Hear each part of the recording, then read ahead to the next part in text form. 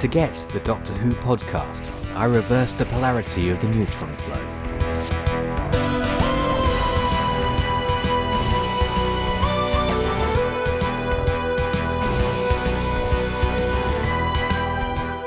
In this episode, we review the Fishmen of Venice. I mean the Vampires of Venice, here at the Doctor Who podcast. Tom and Trevor are in the caravan yet again, and we're going to have a look at this episode. Just what was it all about? What did we think? And, well, let's find out.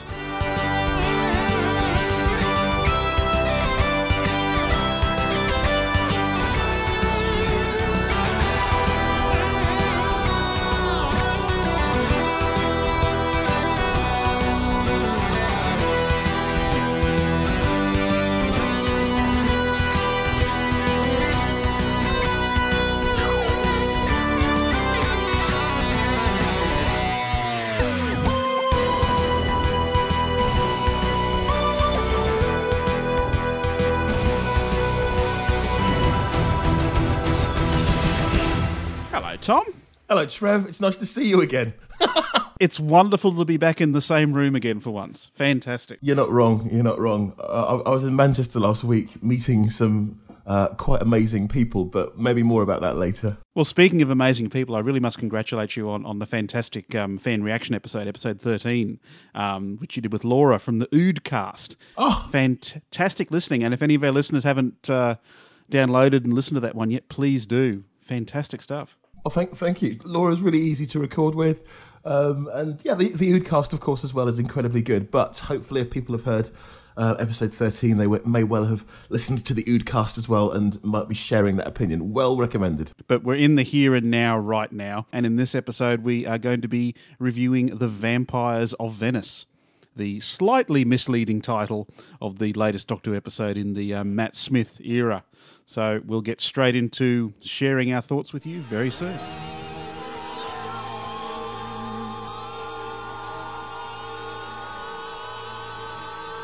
You are smashing. Oh. I've got to go. I'll see you tomorrow.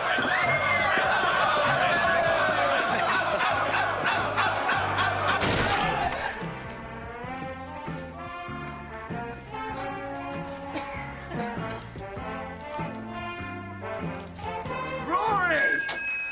That's a relief. If I burst out of the wrong cake again.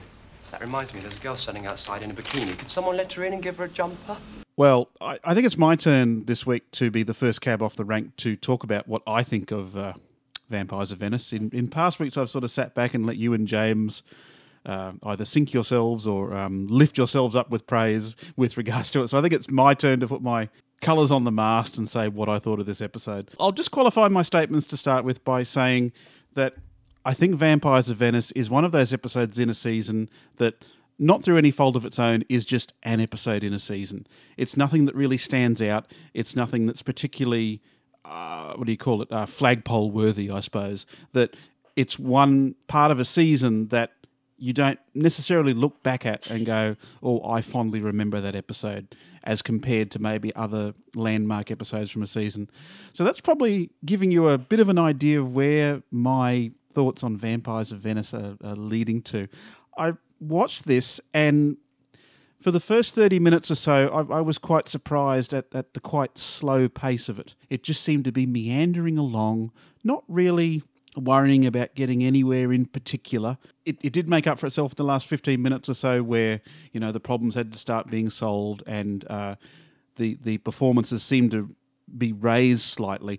But I sort of walked away from this episode going, well, okay, that was all right. There was nothing really in it, for the most part, that really leapt out and grabbed me by the collar and said, notice me. It was just one of those standard, sort of season filler type episodes.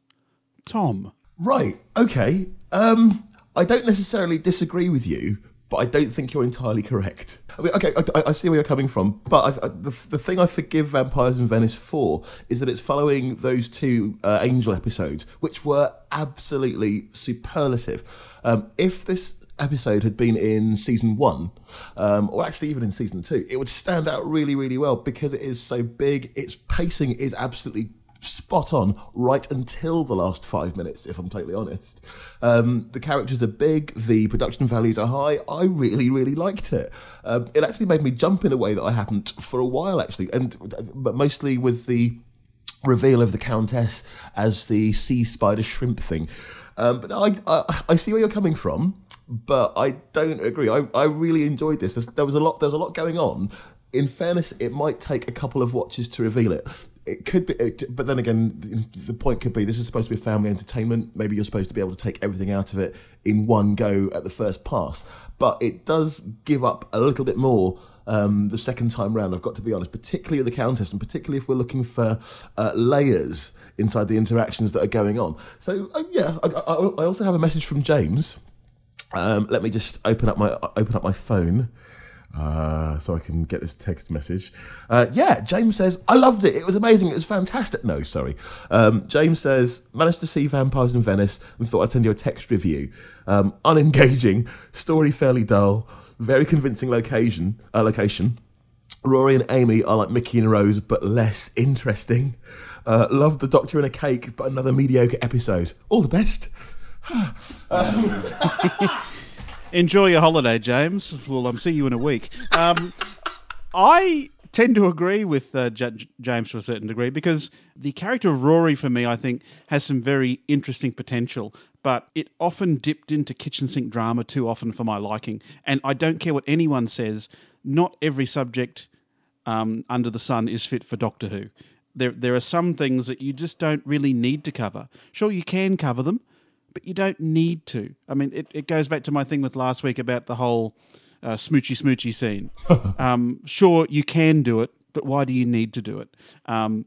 And some of the stuff with Rory sort of tipped the balance for me. I thought he really realised his potential later in the episode, especially in that fantastic scene where he was fighting against the male fish vampire person. That was really, really good. But all the stuff up till then, it just teetered on the edge of this wet young lad following Matt Smith around, asking, why did you snog my fiancé? And sure, they have to cover it, but do we have to spend 40 minutes covering it, I think? There's an awful lot of stuff going on in the episode, though. I mean, I've got to be honest with you.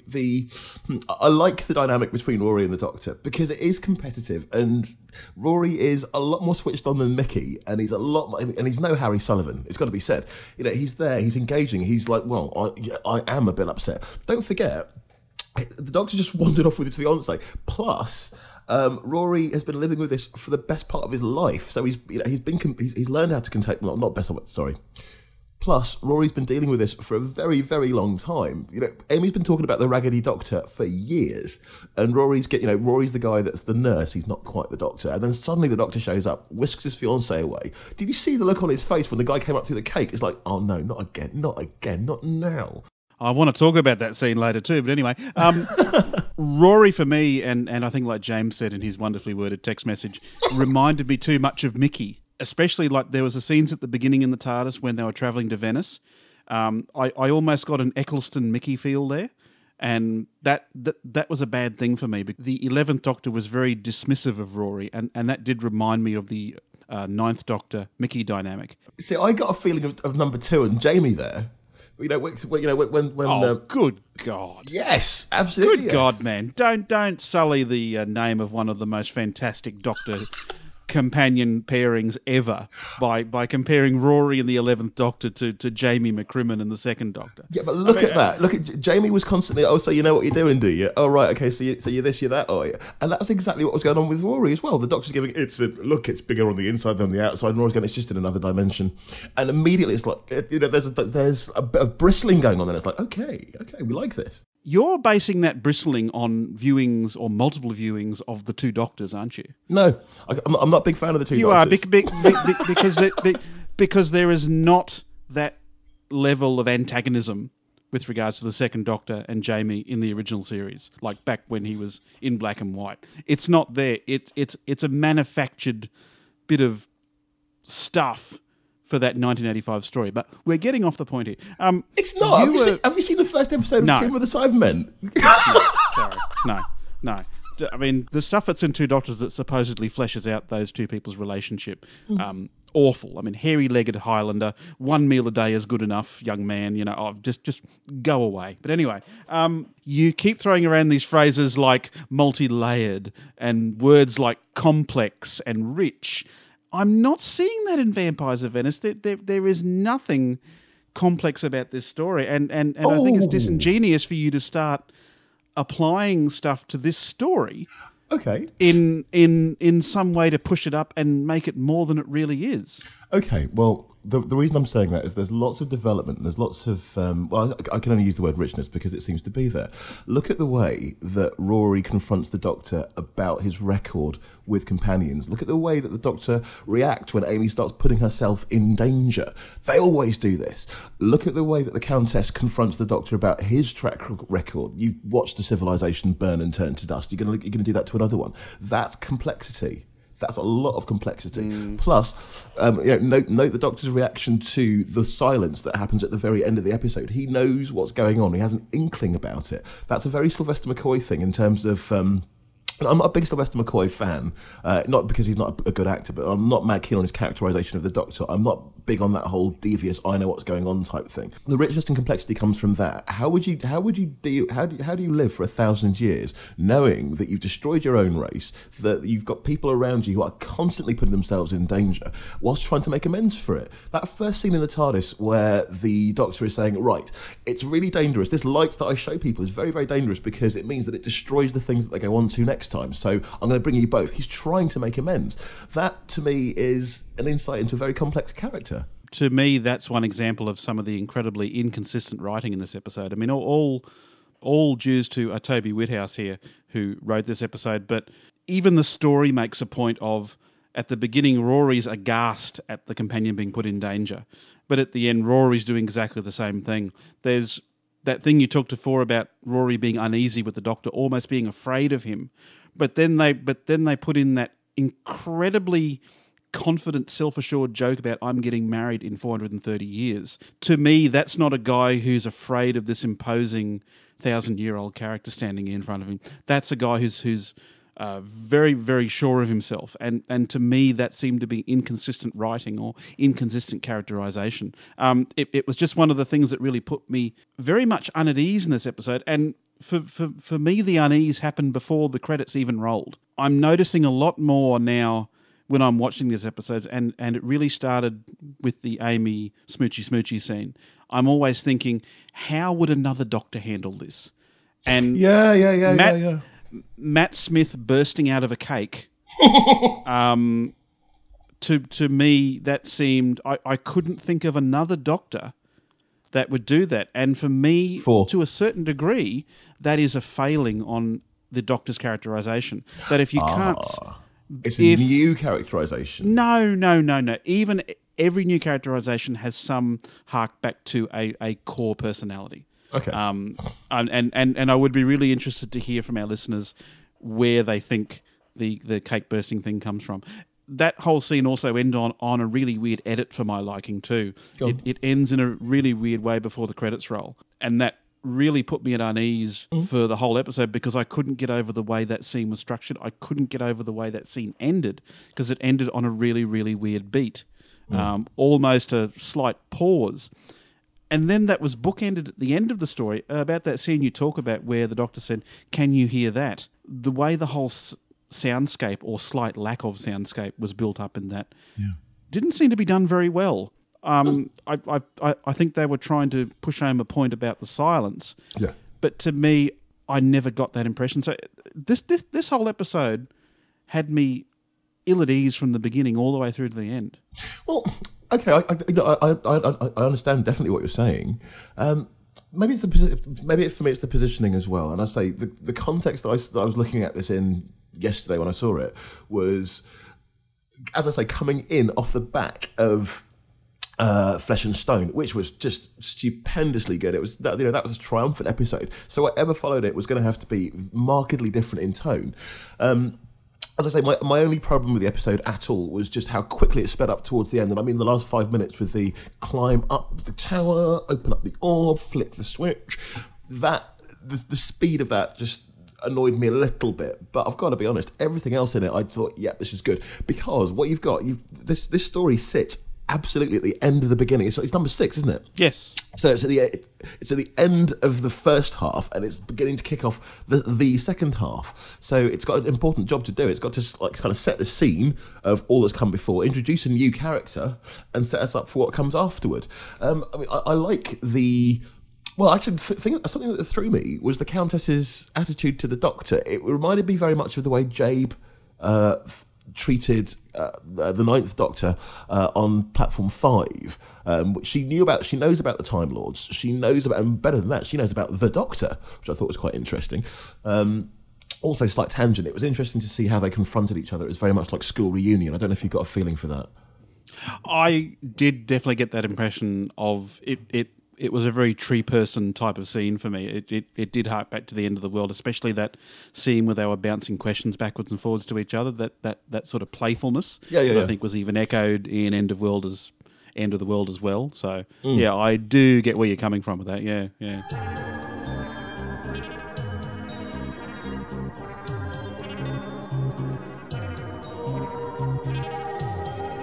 Seeing one of you for the first time in, say, a mirror, the brain doesn't know what to fill the gap with, so leaves it blank. Hence, no reflection. Your question? Why can we see your big teeth?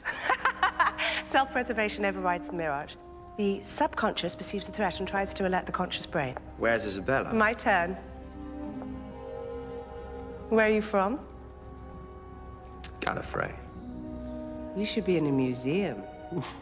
Or in a mausoleum. I also liked that chronologically there was reference to the smoochy scene, and not a dismissal of it, but a really strong explanation of it. And you know, the explanation I think anyone sane got to from watching it.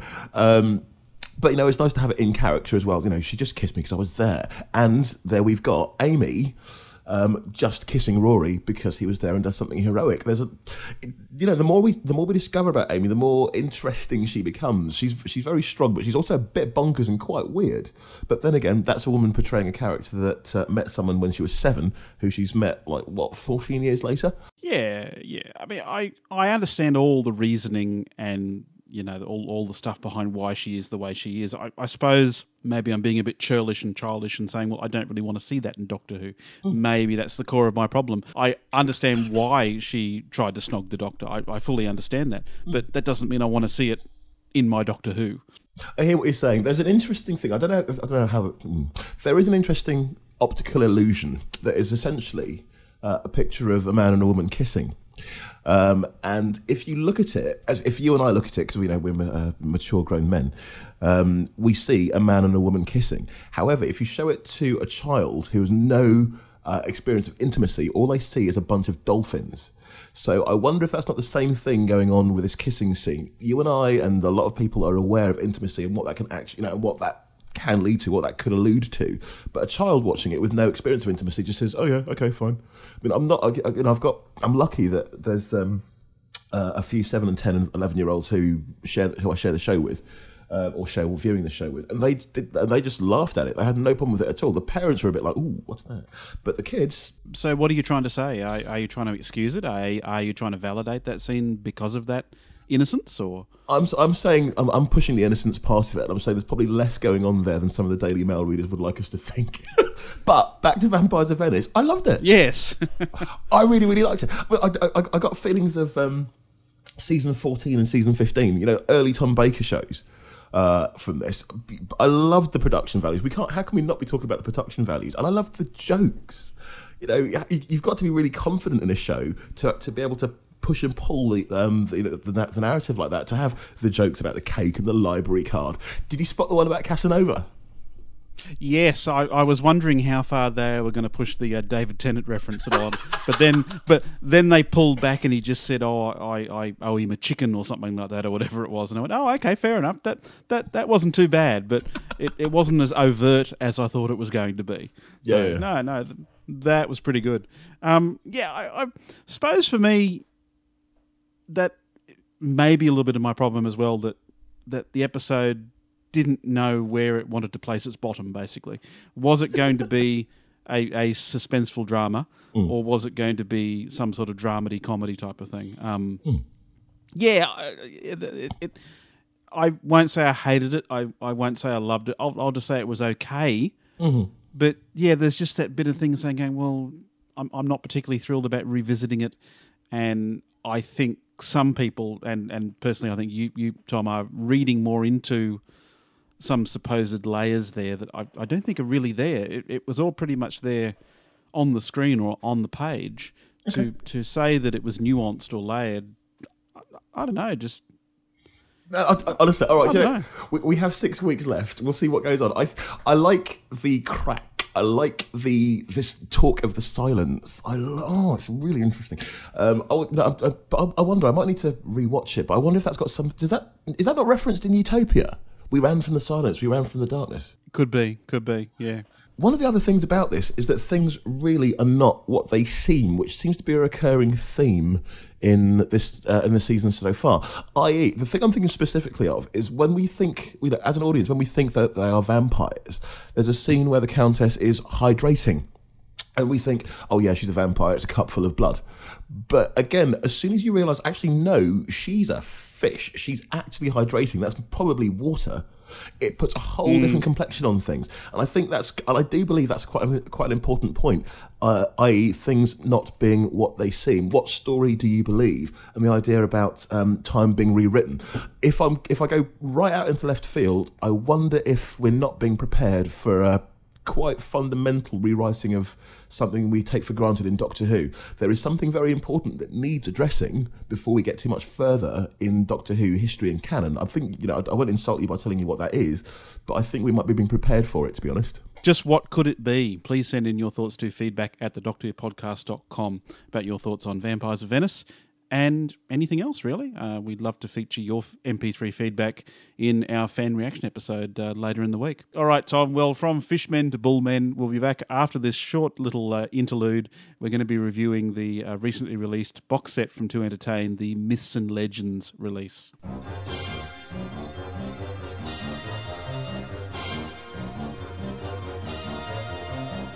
We've had a look recently at the box set DVD release of 3 of the stories from the classic era of Doctor Who, all with a sort of mythological, ancient type of feel. It's in the Myths and Legends box set, and the 3 stories that are in this box set are The Time Monster, Horns of Nimon, and Underworld.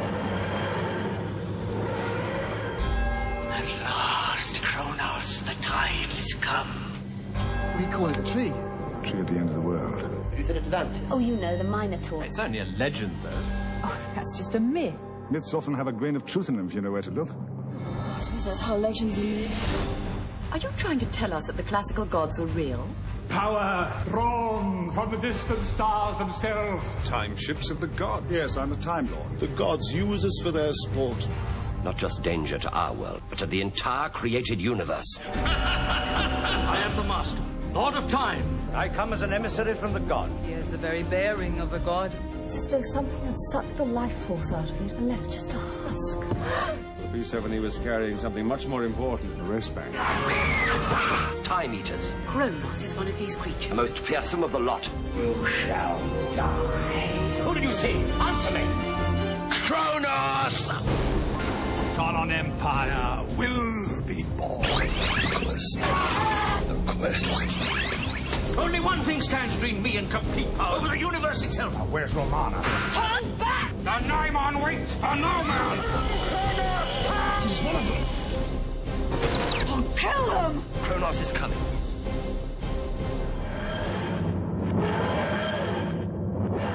The more cynical among us might say, well, this is a way of getting 3 slightly unpopular stories out and getting people to buy them all at once so they don't have to release them individually.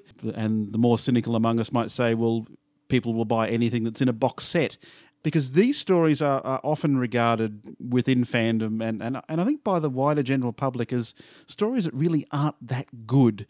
Now, in some cases, this is a horribly unjustified comment, but in the majority of cases, it's pretty bang on because we see here in these 3 stories a fantastic mixture of mythological elements, Greek myth, ancient themes wrapped up in the horribly underfunded BBC budget that Doctor Who had. But critically lit by the sort of fire and imagination that guaranteed that the show would live for 45 years. I see where you're coming from. I know there are people call this the bottom of the barrel box set.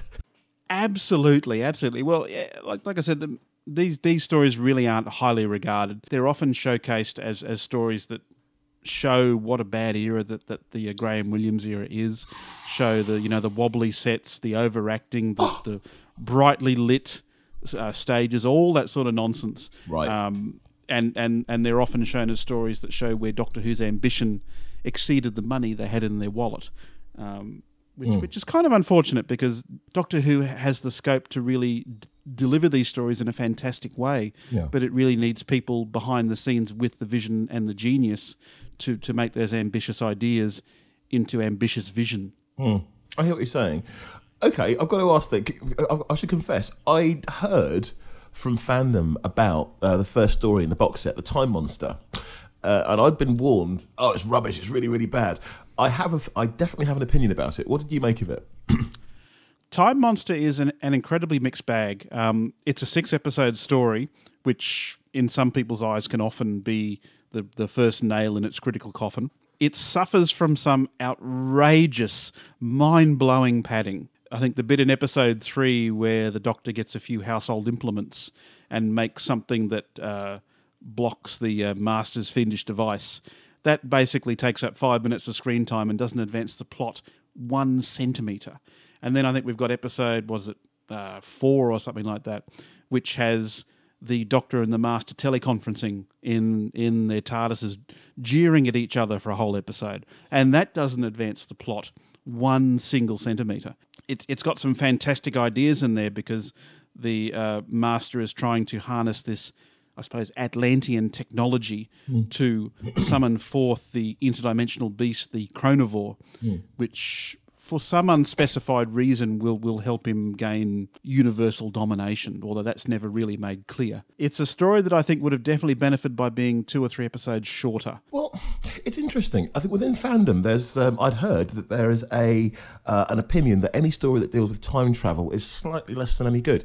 But I've got to be honest, I went to this with having not seen it before, with an open mind, and I thought it was really, really good. I sat and watched it with someone who has only really seen the new series, and they absolutely bought the fact that John Pertwee was the Doctor. There's that great scene, I think it's in episode 5 or 6, where he's, for the first time, describing his childhood on Gallifrey, which, we don't hear or see that again until Gridlock. He starts talking about the way he was as a child, which is tremendously important. There are allusions to the relationship between the Doctor and the Master, which again we don't really see until the end of season 3, and we get a bit more of it in season 4. Plus, the thing which really got me is I never quite got this whole thing that men of a certain age have about Jo Grant and the Third Doctor, or Katie Manning. I thought, yeah, she's all right, but she's not all that. In episode 1 of this, I totally get it. She is young, she's pretty, she is incredibly sexy. And the relationship between her and the Third Doctor, okay, it's unique. Absolutely unique. And for anybody that thought, this whole Doctor and companion thing where they're really, really close, verging on intimate, is an invention of Russell T Davies, really needs to see episode 1 of The Time Monster, because it's been there for so many years. Okay, fair enough. Some of the effects leave a little bit to be desired, but for me, the story explained a lot. You really hit that point right on the head there, Tom, because for all its failings, Time Monster is one of those stories that has so many elements of what we consider to be modern Doctor Who, or even classic Doctor Who. It's just a shame that it's wrapped up in this horribly padded and quite awful story. The Time Monster is the first story that really drives home the point that the TARDIS travels in the vortex. The Time Monster is the first story that talks about the TARDIS being telepathic and almost alive in a certain sense, and even Bessie come to that. And as you said before, it's the first real mention of the Doctor's home planet in terms of where he lived when he was young, and that was also explored again in Planet of Spiders at the end of Pertwee's run, and also in the modern series as well. It's all one big tapestry, really. So Time Monster has all these fantastic elements there that many fans now take for granted with regards to Doctor Who. I mean, it's like the Deadly Assassin of the John Pertwee era, but it's just not as good. I like that this one story explained a lot of, almost the entire Third Doctor's era to me. I never quite got Unit, but once I watched the Time Monster, I saw it for what it was. The Time Monster is Unit actually being effective. It's Benton being effective. It's the Brigadier being the Brigadier. It's Bessie being a supercar, because that's the first time I saw Bessie being anything other than just like a prop. It's Benton being effective. It's Unit being effective. Yeah. Unit gets stuck in a time eddy for an episode and a half. Benton spends an episode and a half in a nappy. He does so. Thank you very much.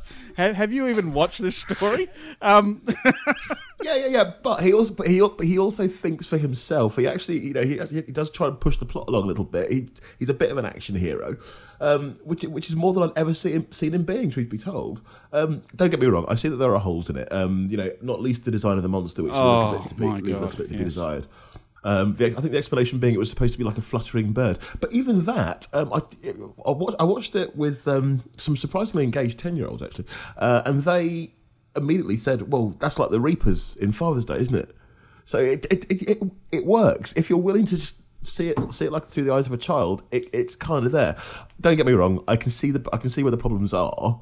But first pass, if I'm totally honest, I really enjoyed it. I've got to be honest. If the general thing in fandom is it's pants, I don't agree. I think it's really good. While we're talking about loads of bull and minotaurs, let's skip talking about Underworld just for the moment and jump beyond that to Horns of Nimon, which is the other story in this much lauded box set that features the Minotaur. Although in this case it's really, really even more driving home the whole thing of reimagining or retelling an ancient myth in a modern or even a futuristic context. Because rather than the Minotaur, we have the Nimon, and many of the characters in this story are renamed characters from Greek mythology. Is this Doctor Who, or is it the Romana Adventures? I don't know. This one? Romana really is the Doctor in this story, and if you ever get a chance to buy the About Time books from Mad Norwegian Press. They're a fantastic read. Buy them right now. They really drive home the point in that this really is the Romana show in this particular story. She gets her own sonic screwdriver. She gets her own companions that ask inane questions. And she's pretty much the one that solves or is the solution to the problem at the end of the story. The Doctor by this point is like comedy relief in his own show. There isn't many things I can say about Horns of Nimon that really make me want to go and watch it again. It was a chore to go and rewatch it again for this review. It was great to see it again, but it just merely reconfirmed to me just what a poor story this is, where in the death throes of the Graham Williams era, in fact, this is the last story, I suppose, in all reality, for the Graham Williams era, because the next story, Sharda, was cancelled. By this point, we have a production team that doesn't really seem to care about what's going up on screen. We're there for the Tom Baker comedy half hour, and that's it. Well, all right. So do you know? I remember this show lives in my heart as something quite special because it's one of the very first that I properly remember. In hindsight, and from where we are in time now, I look at it and I see the problems, but the minute Graham Crowden kicked in with Doctor, I was back to being 7. It was Graham Crowden. My God, I know that's the way his character was written, but oh my goodness, surely when this was originally, Graham and Tom are competing with each other for the biggest amount of overacting during these 4 episodes. He's the only villain Doctor Who that dies with a smile on his face. He thought it was a take. He didn't realise. He didn't realise it was a take. The version I've heard is that they ran out of time so badly they could only do one take on his death scene, and he corpsed it so badly that they had to use it. So that's the version I've heard. But anyway, in any case, what we see on screen is just the culmination of 4 episodes of incredibly over the top Graham Crowden acting. Oh, do you know what? Maybe this might put it in context a little bit. When this was originally broadcast at Christmas time, so if we accept that it's the Doctor Who Christmas panto, it becomes a little bit easier to stomach. I've heard this theory before. The production team wanted to do their own panto. No, that doesn't wash with me, I'm afraid. No, sorry. But the other important thing though is that it does mark very much the end of an era, because by that point Tom Baker was out of control. And you're right. It's the last time that we see the Tom Baker show before the whole thing is reined in by John Nathan Turner the following season. And it is the end of an era. It's the end of the Technicolor Doctor. It's the end of that guy that's playing the universe like a pinball machine. It's the end of the boggle-eyed man, which for some people couldn't come soon enough. I mean, I remember when the Leisure Hive opened, you could feel that it was sombre. And I don't think we ever saw the boggle-eyed man again until, except for very briefly in State of Decay. But yeah, it's the end of an era. And as a child, it was behaving like a kids' show. It really was behaving like a kids' show. Tom Baker was out of control, but for what it was, and because it reminds me of being so young and a time that is long since passed, I love it for that, because it's a nostalgia piece. Apparently, Graham Crowden was going to play the Doctor at one point, and you could see that had he done so, it might have been a similar characterisation to Tom Baker. But yeah, do you know what? I see why people have a downer on the Nimon, because you could get away from them at a brisk run. But the thing that stuck out to me was that it's got the same plot as Planet of the Dead, frankly. Okay. Well, or a similar one. That's anyway. Another nail in its coffin then. Thank you for adding to that, Tom. Thank you very much. Horns of Nimon doesn't do it for me. You can't excuse it by saying it's a panto, which I don't think it was ever designed as. Sure, Graham Crowden's part is meant to be over the top, but he redefines that particular acronym to incredible excess. Tom Baker's just along for the ride because he's totally run roughshod over Graham Williams for the past 3 years. With his insane demands, talking cabbages for companions and stuff like that. It's not very good, really. Which kind of tarnishes, I suppose, the other DVD in this set from earlier in the Graham Williams era and earlier in the Tom Baker reign, Underworld, which sees Tom Baker and his companion Leela. This is the story that's often very highly derided because once they get past the first episode, it's pretty much CSO ahoy for the entire rest of the story, and it's often put down merely because it just looks so terrible. You're right. It's not as pleasant to look at as, say, the Green Death or parts of the Invisible Enemy, but it was an emerging technology. I've got to be honest. This is on the edge of my memory for the very first time round, and I like the catchphrase element of it. The quest is the quest. I like the allegory. I like the retelling of the story, but that's about it. There's not a huge amount going on here. We mentioned the Green Death once already. There's I think at the very end where you've got an insane computer that's being talked to by the Doctor and dismissed, wearing the same headphone prop as the Green Death. I'm not mad keen on it. As I say, this whole box set could be the business as usual box set, and Underworld, I think, is very much of its time. Again, changing perceptions show me how incredibly diverting Louise Jameson was in her youth in the 70s. So once again, that whole thing, when people say, "Oh yeah, Doctor Who's being sexed up," no, it's not. It's been like that forever. It really has. But yeah, I found it hard to find things to like in Underworld. It was a bit Mordred Undead in places, but it's a really difficult story to get something out of, really, because the first episode, I think, contains all the real nuggets that this story has to offer. It's got the fantastic minions, and we learn a bit of the backstory about the Time Lords and about why they actually went down the path of non-intervention with other races. It was a result of their disastrous dealing with the minions. It's got some fantastic stuff in there, and that's what had my kids talking about it a lot. All the stuff about the Time Lords being involved with the minions, way back when. The rest of the story is running around with loincloth people looking very sad in incredibly bad CSO'd caves because they thought, well, let's save a bit of money, send a film crew down to film some caves and CSO the last 3 episodes. And it just doesn't work. Yeah, even I can't find too much to celebrate in there. But maybe there's a link forward into Mordred Undead. That's the most I can think of. But it's not bad, but there are definitely better Doctor Who stories, it must be said. Myths and Legends, I think we can summarise it. There are 3 stories in there that, while the stories themselves aren't particularly good, there's so many elements of them that form part of what we now believe as our core Doctor Who beliefs. Non-intervention, TARDIS is travelling in the vortex, telepathic circuits, the TARDIS being alive, all those sort of things are in these three stories, and they are all linked in a certain way because they've got these wonderful retellings or reimaginings of mythological stories, like Jason and the Golden Fleece, which forms the whole Underworld story, for example. There's some fantastic ideas in these stories, but they just weren't realised properly. I think you're right. The thing to do is maybe give it a couple of months, wait till the price drops on whichever is your preferred online DVD ordering mechanism, and buy it. Just wait for the price to come down and have it, because there's something to entertain you on a rainy afternoon in here. Definitely. So in other words, wait till they're cheap, because they're not worth any more money than that. Yeah, well, it's one of those things. The people who are, and I'm amongst them, the people who are going to buy that box set already have already bought it, and like I said, I'm one of them. Yes, true. Yes, for our sins, we already have it. So yes, anyway.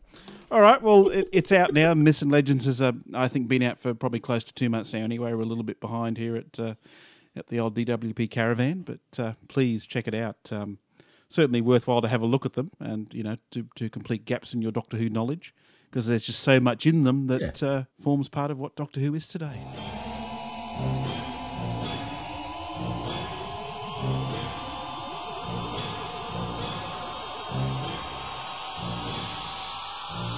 There's so much in them, and there's been so much in this episode as well. Wow. That might be it for another episode of the Doctor Who podcast. Thank you very much for joining us. Get all that MP3 feedback into the normal address, feedback@thedoctorwhopodcast.com. I'm sure Marty will tell you in a few minutes where you can get in touch with us in other ways, on Twitter and Facebook and all those sort of exciting places. But wow. Thanks for joining us, guys. We'll be back in a couple of days with a very exciting interview with a few Big Finish bods and our review of a couple of exciting Big Finish audios. So look forward to your company then, hey? Bye-bye. Take it easy. Bye. That was the Doctor Who podcast, which you can find at thedoctorwhopodcast.com. If you have any feedback, please send it in to feedback@thedoctorwhopodcast.com. You can also find us on Twitter, Facebook, and via the Doctor Who podcast forums. Thank you for listening. Take care.